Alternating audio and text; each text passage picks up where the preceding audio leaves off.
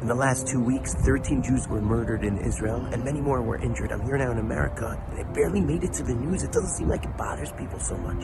I had the honor of leading a Seder at the UN this past week, speaking to over 50 UN ambassadors, representatives from nations around the world. One of the pieces that we read was Vehi She'amda, that it is not one who tries to destroy the Jewish people. Rather, every single generation there are people who try to destroy us, but God is there to save us.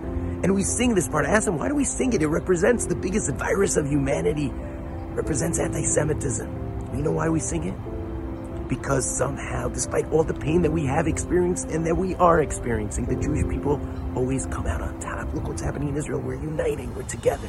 And I turned to them and I said, it is up to you to decide which side of history you want to be on, the one who supports us or someone who turns their head away. Because we will be here to tell the story.